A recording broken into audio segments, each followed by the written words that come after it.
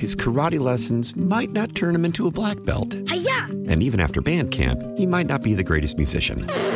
But with the 3% annual percentage yield you can earn on a PenFed premium online savings account, your goal of supporting his dreams... Thanks for everything, Mom and Dad. ...will always be worth it. Apply today at PenFed.org/savings. Federally insured by NCUA. $5 minimum to open account. To receive any advertised product, you must become a member of PenFed. PenFed's got great rates for everyone. How powerful is Cox Internet?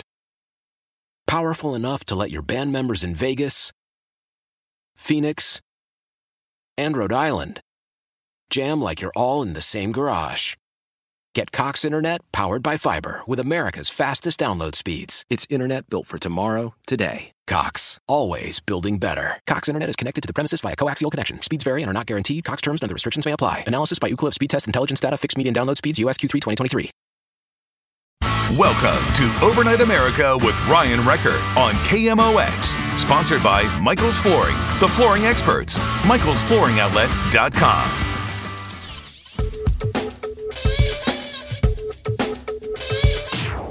And welcome back to Overnight America. Joining us is Brad Young from Harris Dowell Fisher & Young, contributes to many of the great shows here on KMOX. How are you, Brad? I'm doing great, Ryan. Thank you. I'm wondering, I guess, in the sense of the court system, I wanted to get your thoughts on what's going to happen when there's challenges in the future. One of the big things during the Trump administration was the ability for him to put people into, I should say, judges into seats on federal levels and even up to the Supreme Court, 3 Supreme Court justices. Now I look at some of the different executive orders, and there could be challenges to some of the things that are brought up through the House and Senate. I'm wondering now the role of the courts moving forward with the Republicans having no majority in the House, having no majority in the Senate, thanks to the tiebreaker going to the vice president. Is the courts really the only thing that most of the Republicans would be able to use if there's a challenge? Well, I wouldn't say the only thing. I would say that if you look at certainly at the Supreme Court right now, ostensibly, depending on how you count noses, there's either a 6-3 majority for conservatives or a 5-4, depending on how you see Chief Justice Roberts. I think a lot of times he defies categorization because his views are not necessarily ideological sometimes, but more about keeping the status quo or supporting past precedent decisions from the Supreme Court. But be that as it may, if you look at the federal courts, President Trump has been very successful, mainly due to the assistance of Mitch McConnell in the Senate, at getting dozens and dozens, if not hundreds, of judges across the country appointed into the federal court system and the appellate court system. So while certainly if you look at past 20, 30, 40 years, you've had predominantly a left-leaning judiciary. I'm not so certain that that's the case now. So the answer to your question is certainly the courts will be one of the primary vehicles for keeping a check and balance on a Democrat Party that controls the White House, the House of Representatives, and the Senate. But also don't forget Joe Manchin in the Senate. He is now, I think, the most important senator in the United States. Yes, I think he came out in one of the first to come out to say things like defund the police. He's not putting up with it. So it gave a little spark of hope when I thought, wow, if they lose the Senate, at least there is a couple on the other side that may try to reject some of the more crazy notions. So why do you think he's the most important senator right now? Well, if you look at the entire concept of our Constitution, Ryan, the whole Constitution is built on checks and balances. The idea that no person, and certainly if you look at in 1786, the concern was like the King of England. No one wants to have a King of England who has absolute sovereign power because power corrupts and absolute power corrupts absolutely. But now what we have in Washington, at least on paper, is you have a Democrat Party that has absolute power. They control the House, they control the Senate, they control the White House. So the problem with that is that that whole entire check and balance system of the Constitution starts to kind of fall apart when one party controls both houses of the legislature and the executive branch. So boiling all of this down at this point, I see Joe Manchin as the check, the balance, okay, in the Senate, because if there's some crazy progressive AOC-inspired idea that happens to pass the House of Representatives, Joe Manchin is really, truly going to be the only check and balance on that in terms of it getting through the Senate. And normally you see a lot of unity within the Democratic Party. You don't see a lot straying aside. Very rare. I can barely think of any times when you haven't seen a straight vote on the Democratic side. So that would be something almost unique in a way. But what a great time for it to happen. Well, I looked at the Senate race in Georgia as being in many ways more critical than the presidential race, because that race in Senate was going to be the race that determined the check and balance on the administration. And so since the runoff election in Georgia, contrary to most pre-election estimates, went both in terms of Ossoff and Warnock in terms of, for the Democrats. At this point, Joe Manchin, Democrat senator from West Virginia, becomes that check and balance. For example, let me give you two quick examples of this. He has already come out previously to say that bills like the Green New Deal, which would eliminate air conditioning in buildings and require the total reconstruction of all office buildings in America to comply with crazy restricted energy guidelines. He said that's a no-go. He's also said that an additional $2,000 stimulus check for people who don't need it is a no-go because it adds to the deficit. Those are two quick examples of how I think Joe Manchin is going to be a check and a balance on the legislature, which in his absence would be literally free to enact all kinds of very progressive left-wing policies, but I think he will at least ostensibly keep that from happening. Can we talk about the Kim Gardner case? Because I saw that there was an update to that. There was a rejected challenge that Kim Gardner was trying to take up to the appellate court to try to continue prosecuting the McCloskeys. And today, so another one of them was turned down by that judge. And I know that you've been following this, just like a lot of other people have too. In a process like this, when it's been struck down a couple of times and you have a circuit attorney that keeps going, essentially what would have to happen? Does she just keep appealing up into the Missouri Supreme Court? Yeah, that's her next. That's her Hail Mary. I mean, at this point, there's literally 4 seconds left on the clock. Okay, she's down 21-0. She's the quarterback, but she's got to throw a 95-yard Hail Mary in order to score a touchdown. And that's simply not going to happen because, unfortunately for Kim Gardner, all of her receivers are legally blind. So, that's simply not going to happen. Let me quickly set it up. The judge in the Mark McCloskey case ruled that Kim Gardner had a conflict of interest because she used a prosecution of the McCloskeys as a campaign theme in an email fundraiser. And so the judge ruled that's a conflict of interest, and it was. The interest of a prosecutor should be solely and exclusively focused on justice, and in this instance, even if you, in your best day, say that she's only interested in justice, which I question, but even if you make that argument, she was also interested in using the prosecution of the McCloskeys to advance her political career, when in reality she's simply supposed to be advancing the cause of justice. And so the judge in the Mark McCloskey case said, you're out, and so she appealed it. The judge in the Patricia McCloskey case said, you're out, and so she appealed that to the Court of Appeals. So at this point, her last Hail Mary pitch is to the Missouri Supreme Court, and unfortunately, they're going to rule that the time is out, the clock has expired, and the game is over. Can I just say, and this is so frustrating to me, because you could admit to being a drug dealer in the city of St. Louis and she won't prosecute you. You could admit to shooting a child in the city of St. Louis and she won't prosecute. You could assault a police officer as part of a protest and she'll sympathize with you for being part of the protest. But if you wave a gun, don't fire it, But if you hold a gun while the protest walks by your own home, while you're on your own property, she'll take that to the Missouri Supreme Court. It's so ridiculous. Exactly, but it even goes one step beyond that. If you're Patricia McCloskey and you hold a gun that's non-functioning, that cannot fire, that can't harm anyone, she'll instruct the police department to, in fact, repair that pistol to make it operational in order to prosecute you. I mean, that's one step removed, Ryan, from her coming onto the McCloskey's property and opening up her trench coat and say, "Hey, buddy, do you want an AR-15?" You know, I mean, that's just one step below that. This is so ridiculous. And this is such a wasted amount of time on this at this point. And I look at that and I think, okay, you don't have enough people in your office to begin with because they don't want to work with you.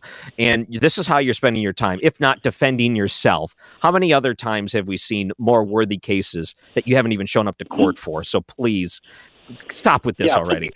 Right. Plus, we still have the entire William Tisby case that hasn't reached fruition yet, where she could actually be prosecuted for suborning perjury.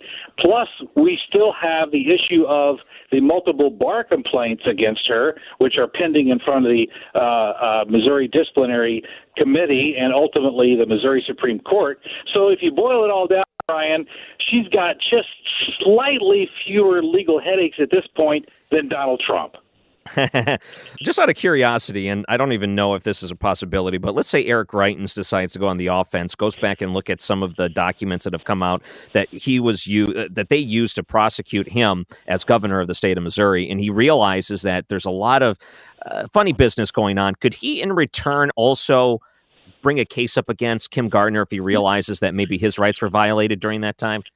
Well, here's what's fascinating, and it's something that no one has picked up on.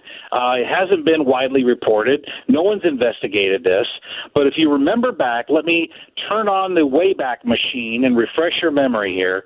But whenever Kim Gardner agreed to dismiss the case against Eric Greitens, she conditioned that dismissal on Eric Greitens signing a release agreement stating that he would not sue her for prosecutorial misconduct. So ostensibly, he's already signed what's called a release agreement against Kim Gardner, releasing her from liability. However, under Missouri law, a prosecutor can never be given anything of value in exchange for the discharge of his or her duties as a prosecutor. But in this instance, she did receive something of value, which was a release of all liability signed by Eric Greitens. I don't know if the Missouri bar is investigating that or not, but on its face, she received something of value, no different than paying her money or giving her, a free cruise or a set of Ginsu knives. She received something of value in exchange for the discharge of her duties. So to answer your question, at least on the face of it, Eric Greitens signed a release agreement releasing Kim Gardner from liability for prosecutorial misconduct. I don't know if that agreement would even be considered valid in light of the fact that it should never have been entered into to begin with. Wow. Well, do you have any appearances, Total Information AM and Overtime or anything like that coming up? Nothing coming up in the near future, unless you're feeling ill. I don't think there's anything on the calendar at this point. Well, it has been cold in my basement lately, and my feet are chilly, so I might develop a cough here soon if you really want to come in and do a show sometime. Brad Young from Harris Dowell Fisher and Young, always a pleasure. Thank you so much for coming on tonight. My pleasure, my friend. And he joins us on the Bomarito Automotive Group guest line. Brad is really the best when it comes to explaining these things and breaking it down. He is so good at it, and I'm glad that he joins us. And I mean, literally, when I ask him, he's like, sure, I'll do it. He's one of the nicest guys to do that, too, because I ask him what seems like once a week now, because there's all kinds of law questions I need him to dumb down for me to understand. This is Overnight America, KMOX. Weekday mornings at 8:30, Charlie Brennan and Amy Marks-Kors provide perspective on KMOX and KMOX.com. Welcome back. It's Overnight America. Still chuckling after talking to Brad Young in the last segment.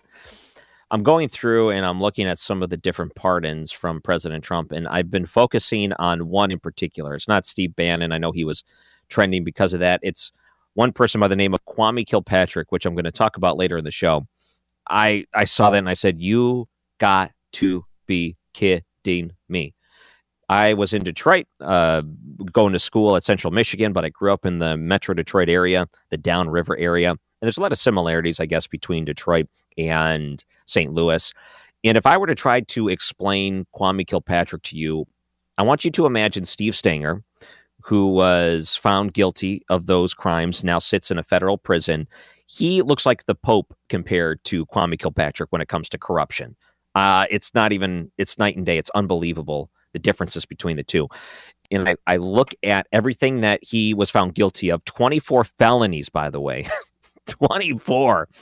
And he's in federal prison. He does not deserve to get out of that prison. However, Donald Trump decided to say, see you later. I'll sign it and I'll add you to the list of pardons on my last night.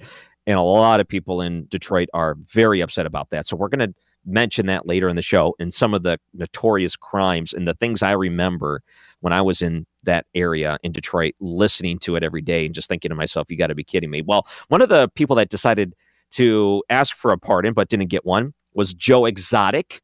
He was the guy that was popular as part of the Netflix documentary series where he had like a tiger farm and it was really crazy wild rednecks that would go take like expired food from Walmart and feed it to their animals. And, you know, a lady lost her arm and, you know, a guy was addicted to meth. And there's a lady that they say buried her husband underneath a pen. And then there's a polygamist. And it's just an insanely crazy, wild world. And you go through this, you watch this play out, and you, at the end, you know that Joe Exotic, the main character, is in federal prison, or I guess in jail right now. And there was a hope, I guess. Apparently his lawyers were pleading to President Trump, please pardon Joe Exotic. Now, his crime, I believe, if I remember correctly, was trafficking animals across state borders, which is illegal. And then there was some fraud involved. So he's in jail for that. I don't think he's there for a long time, but they were hoping that he would be able to get out. Well, he did not. You know who else decided to give a pass? Well, Donald Trump gave a pass to that dude in the Viking horns that went into the Capitol building a few weeks back. You know, he's shirtless. He's wearing what looks like a potato sack for pants. He's got tattoos all over his chest. He's got the red, white, and blue painted onto his face, his bearded face. And he's wearing what looks like a muskrat hat or something with those bull horns outside. Very well noted because he stood there with the American flag right where the Speaker of the House would stand. And attorney Al Watkins here in St. Louis was apparently defending him, or at least speaking out on his behalf in order to try to get a pardon. And rightfully so, he did not get a pardon. He should not have gotten a pardon. He didn't deserve a pardon. He was charged with civil disorder, obstruction of an official proceeding, disorderly conduct in a restricted building, demonstrating in a Capitol building, entering a restricted building without lawful authority, and violent entry and disorderly conduct on Capitol grounds, all of which he should be found guilty for. No problem with that. He's 33 years old. And Al Watkins said he did not participate in any violence and he surrendered peacefully. And he went into jail. And apparently the food they were serving wasn't good enough. It wasn't all organic. Oh, it's got to be organic. So he wasn't eating. So they had to even change his dietary restrictions. So now he's already being a pain. So they said, oh, boy, you got to do this. It said, my client heard the words of Donald Trump, the invitation. Well, again, this is such a weak defense.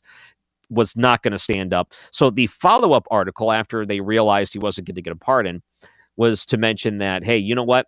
It would have been the honorable thing to do, to pardon those that stormed the Capitol. No, it would not have been the honorable thing to do. In fact, pardoning those that stormed the Capitol would have been the dishonorable thing to do. It would actually have been just as bad as pardoning Kwame Kilpatrick, who was the former mayor of Detroit I was talking about earlier, which we'll get to later in the show. But no, you don't pardon that. That would have been terrible. They were not peace-minded. No, not at all. Like, here's one of the quotes here. It says, given the peaceful and compliant fashion of which Mr. Chansley comported himself, it would be appropriate and honorable for the president to pardon him and other like-minded, peaceful individuals who accepted the president's invitation. That's what I say to that. Not a chance. Luckily, that's not the case. In fact, I have no problem with him being put out there and followed now through this entire system. We even had some local people. That's not the only local tie. We had someone else here close to the area that also surrendered peacefully after they were photographed there at the Capitol building. they're finding that if you had your cell phone turned on in the Capitol building, they were able to track that information. Now, keep in mind, when it's the big building like the Capitol building, they don't mess around when it comes to security. They did not a great job stopping.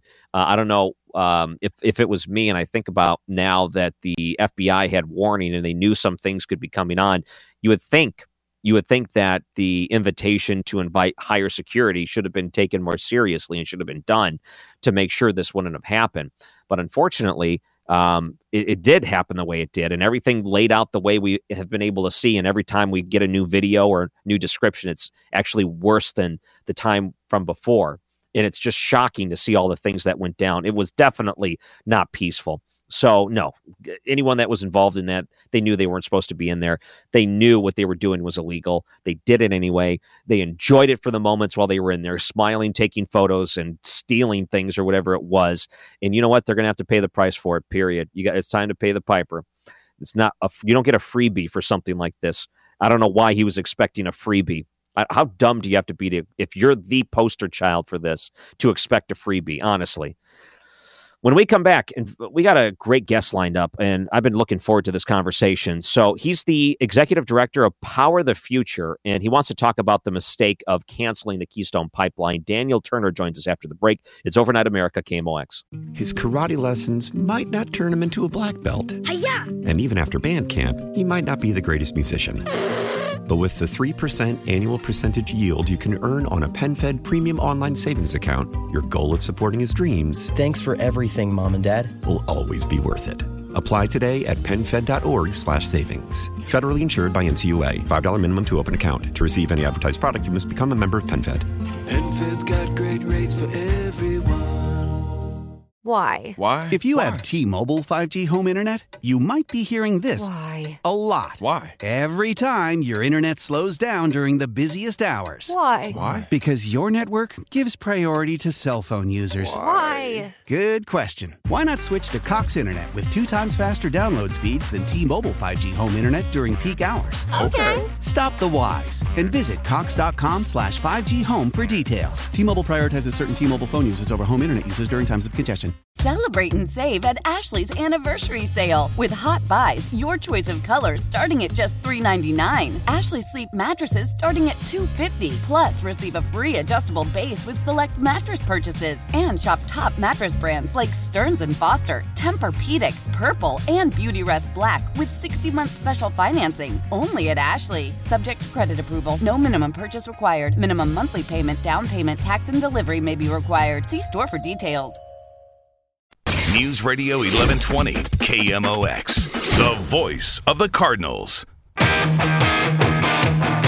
Welcome back to Overnight America. And one of the big policy changes in the Trump administration is turning away from this energy independence, and the Keystone Pipeline keeps coming up. Joining us now is someone that can discuss, someone that pays attention to it, and founder and executive director of Power the Future, Daniel Turner. Thanks for coming on to KMOX. Thanks for having me. Well, as it turns out, Canada's not too happy about this, and I'm wondering, on the surface, we think about this Keystone Pipeline. It seems like we've been talking about this thing forever. It always comes up, and it's always something that seems to be a partisan deal where open it, don't open it, open it, don't open it, whatever it is. I wanted to ask you about cutting it off now at this point, what that means for the United States. Yeah, it's such a bad omen, if nothing else, about what the Biden administration will do in the energy space. This has been a political football for a decade. Remember, it was the Obama administration that finally gave the green light on it. They okayed it, even though Obama withheld giving the final permits. He punted, as many politicians do.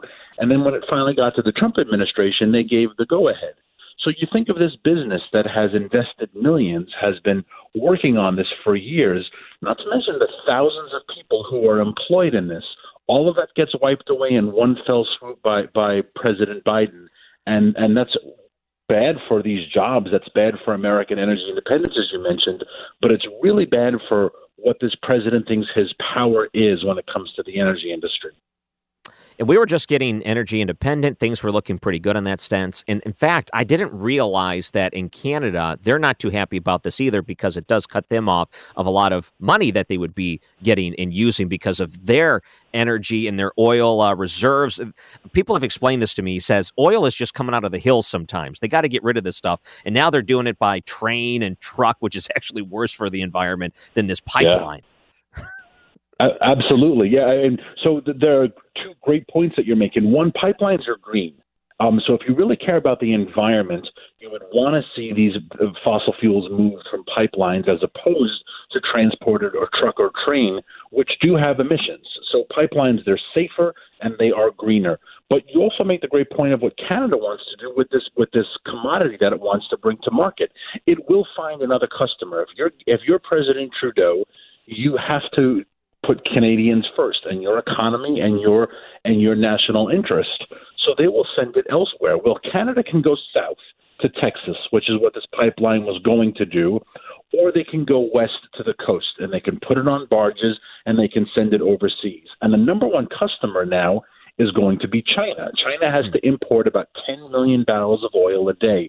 They're the world's largest oil importer. It really is one of their biggest vulnerabilities is that they do not have a reliable domestic oil source.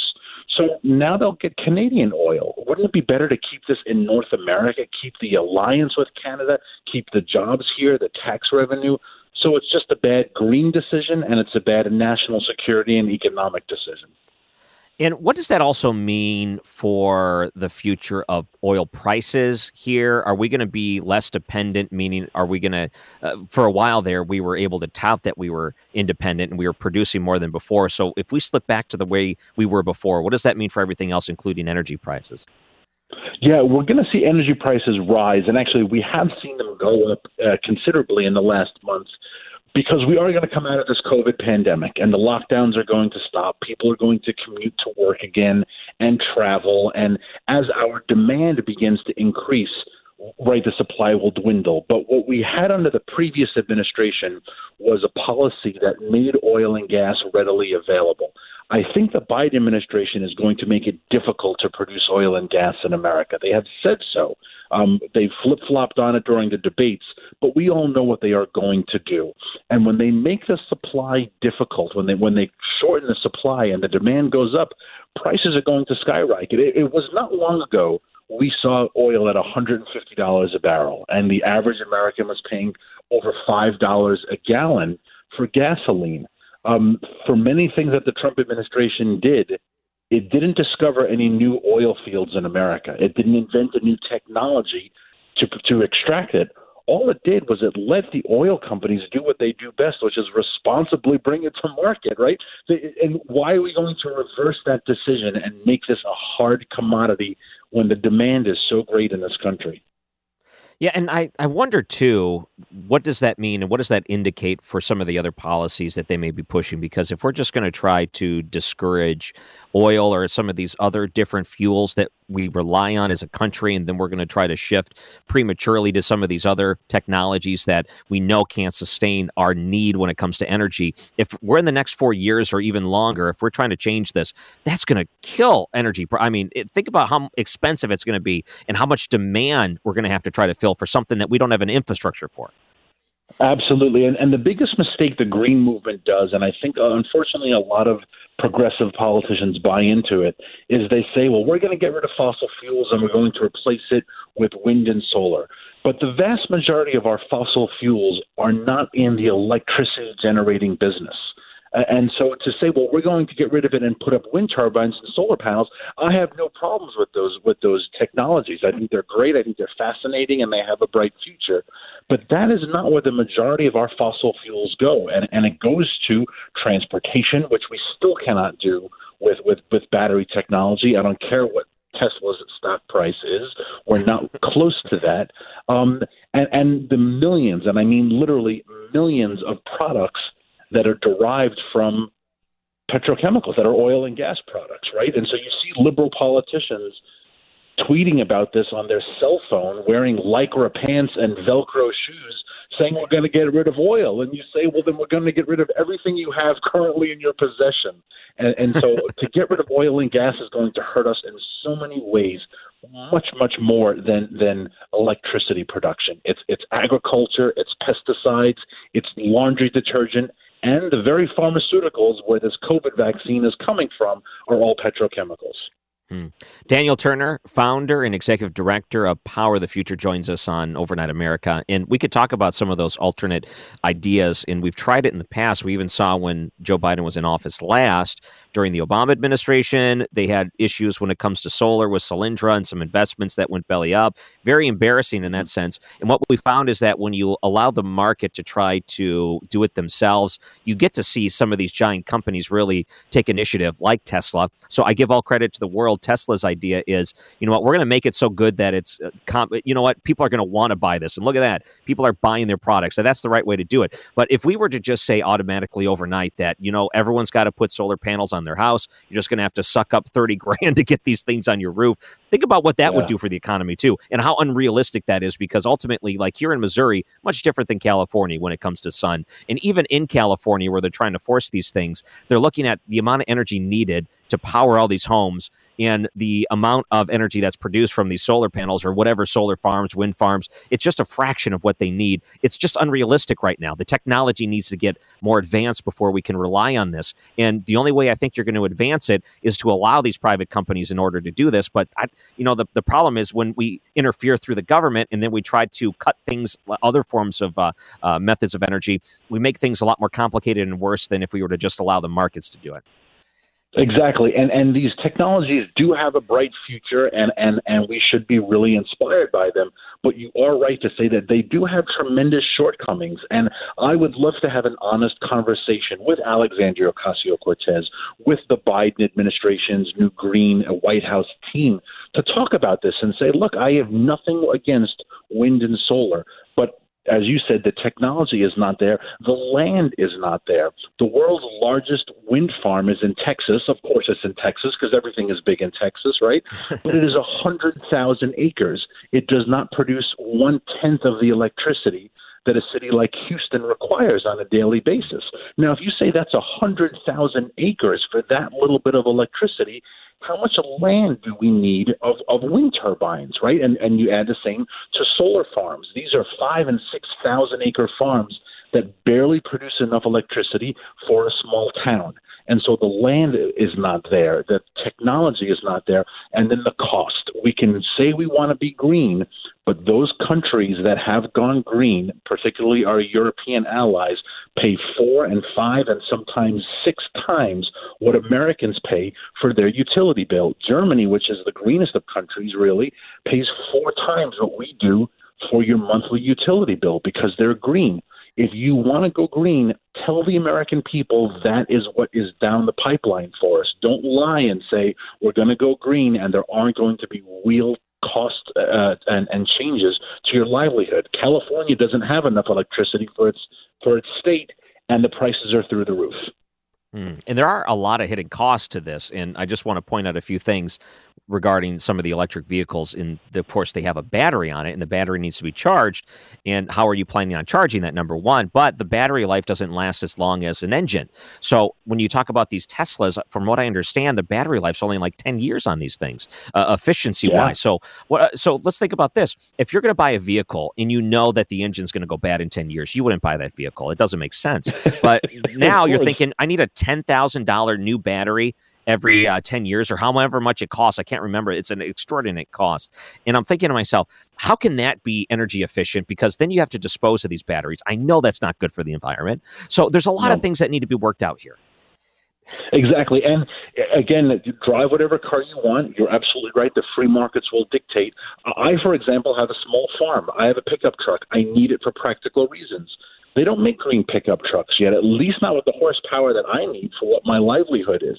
So your green car sounds great if you are living in San Francisco or an urban area and you are commuting a couple miles back and forth. Wonderful. But for a lot of Americans, that is not reality. That is not practical, and that is not what their livelihood demands. And so to have these mandates, and which is what the Biden administration is going to do, They are going to put these mandates of electric vehicles. Heck, the governor of California has banned the sale of gas-powered cars in California by 2035. If your listeners want a stock tip, go buy a auto dealership on the Nevada border, because all the Californians are just going to go to Nevada and buy a car. Can I point out, too, that when we talk about efficiency and they like to tout the very expensive things, I'm a homeowner. I realize some of the smallest things make huge differences. And I also realize that the energy company here, pretty much anywhere, they have these financial incentives. If you were to upgrade your home and if you were to upgrade your windows, upgrade your insulation, if you're, even things like get a new pool pump that's more energy efficient, they'll give you credits for those things. And I'm thinking to myself, that's how you get people to lower energy usage. You try to encourage them through the ability to upgrade things that they have. And ultimately speaking, if a lot of people do it, you're going to make a big difference there. You don't have to put 30 grand into solar panels on your house that eventually will wear down and be useless. You can do these little things and it'll have, I think, a much greater effect bang for your buck. We need to really encourage those things. Absolutely. And people need to remember that the solar panels and the wind turbines, more than 70% of them are manufactured in China. They have the monopoly on this market. So not only are we going to forego American fossil fuels and those jobs, but we're going to buy a product that is predominantly made in China, that does have a 10-year lifespan, that does break down, that does require parts. And I don't want to be beholden on China for any replacement parts. And look, solar panels, they have their advantages, but they have a great disadvantage. They break. They are silica, and they're quartz. And when they break, they leach toxic chemicals into the groundwater. All you have to do is go to a solar farm, and I've been to many of them, and you see shattered glass all over the ground. How come we don't talk about this? I'm not saying fossil fuels are perfect. I'm saying that if you had to compare the two, we need to have that honest conversation. And we hear all the bad things about fossil fuels, that fossil fuels are more efficient, they really are greener to a large extent, and they are ultimately domestic. They are found here in America and not found in communist China. And I got to say, more power to companies that have taken their own blood, sweat, and tears and money in order to try to make these things more readily accessible, make them cheaper. So when you are shopping for these things, you can actually make a decision. If you can make it competitive and the cost to replace these things are competitive with anything else, then it works. But you got to get to that point first to convince someone like me. And I feel like they're going to get there. And when I see things like, okay, let's stop the pipeline right now, I think, not yet. No, because you're not there yet. And I think we're close. But by the way, before we go, I want to know, how can people find some of your work or maybe the things you're doing with Power the Future? It's powerthefuture.com, and this is what we focus on, specifically those jobs in rural America. And we try to be the voice of rural American energy workers and hopefully represent them in D.C. Daniel Turner, founder and executive director of Power the Future. Thank you so much for coming on to KMOX. Pleasure. Thank you so much. And he joins us on the Bomarito Automotive Group guest line. A big part of this is just being pragmatic when you're looking for solutions. And part of it is that if you really want this and you believe this is the future, then the great thing is there's companies that are investing in it, and they'll eventually get there because there is a giant rush for them to develop this technology in an affordable way. They know the market is there. We have to me, I'm not just going to do it and say, I'm going to spend 30 grand to do this, but man, it'll make me look good to all my neighbors. No. I don't care about the cosmetic, all of that. Just, you got to make it worth my while to do this, not on some sort of ideological thing. It's got to be practical for me, please. So I love hearing about things like this. And it's good that we're talking about the Keystone Pipeline. It's good to know we're not alone. Canada, of all places, they're not happy about it. So we'll, I'm sure, talk more about this in the future. This is Overnight America, KMOX. This is Overnight America, sponsored by Michael's Flooring, the flooring experts. michaelsflooringoutlet.com on KMOX.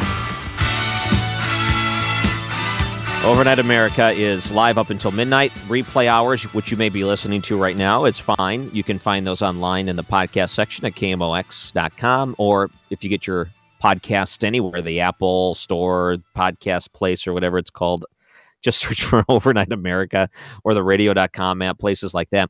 And I always like to check the stats. We have a good amount of people that after the show download and listen because they don't get a chance to listen live for the 4 hours. And I can't blame you. It's a long time to sit and listen to the radio, but if you're one of those people that listen to every moment of the show, That's my love to you. Mwah!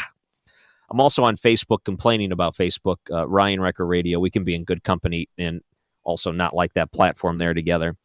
So I saw this one story, and really it was brought to life thanks to Kevin Killeen. Thieves are cowards. St. Louis man chased away catalytic converter robbers with broom.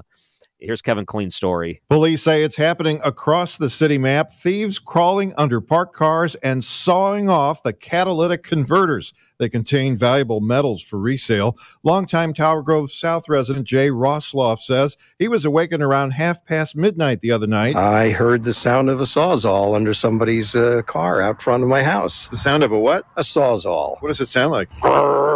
Rosloff says he put on his shoes, grabbed a broom, and ran outside. Was he afraid?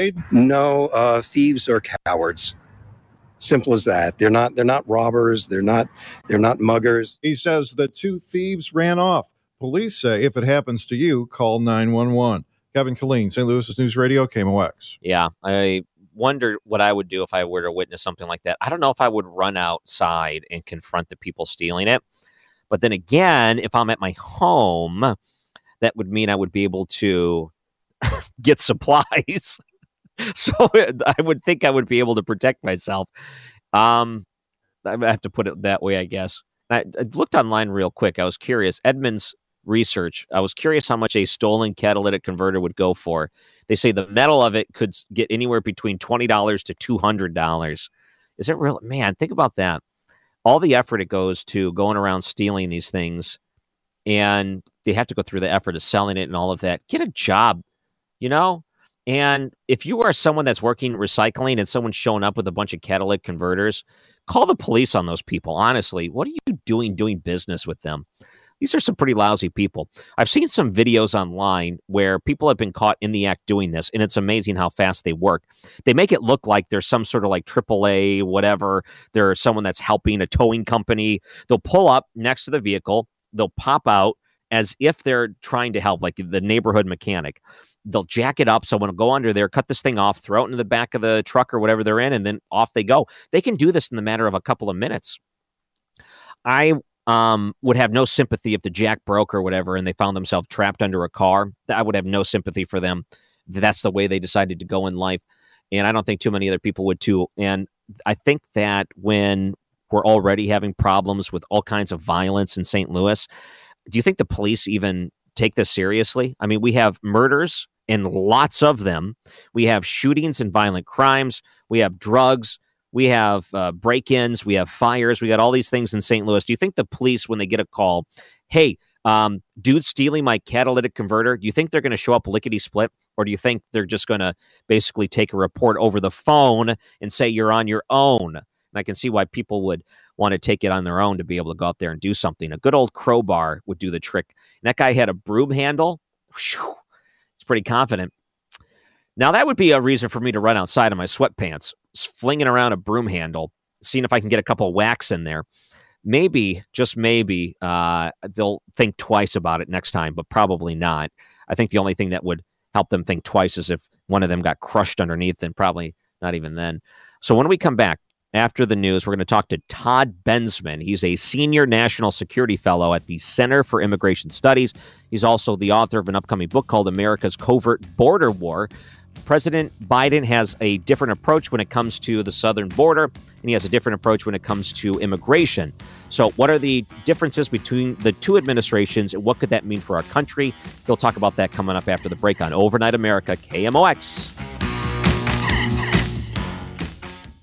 His karate lessons might not turn him into a black belt. Hi-ya! And even after band camp, he might not be the greatest musician.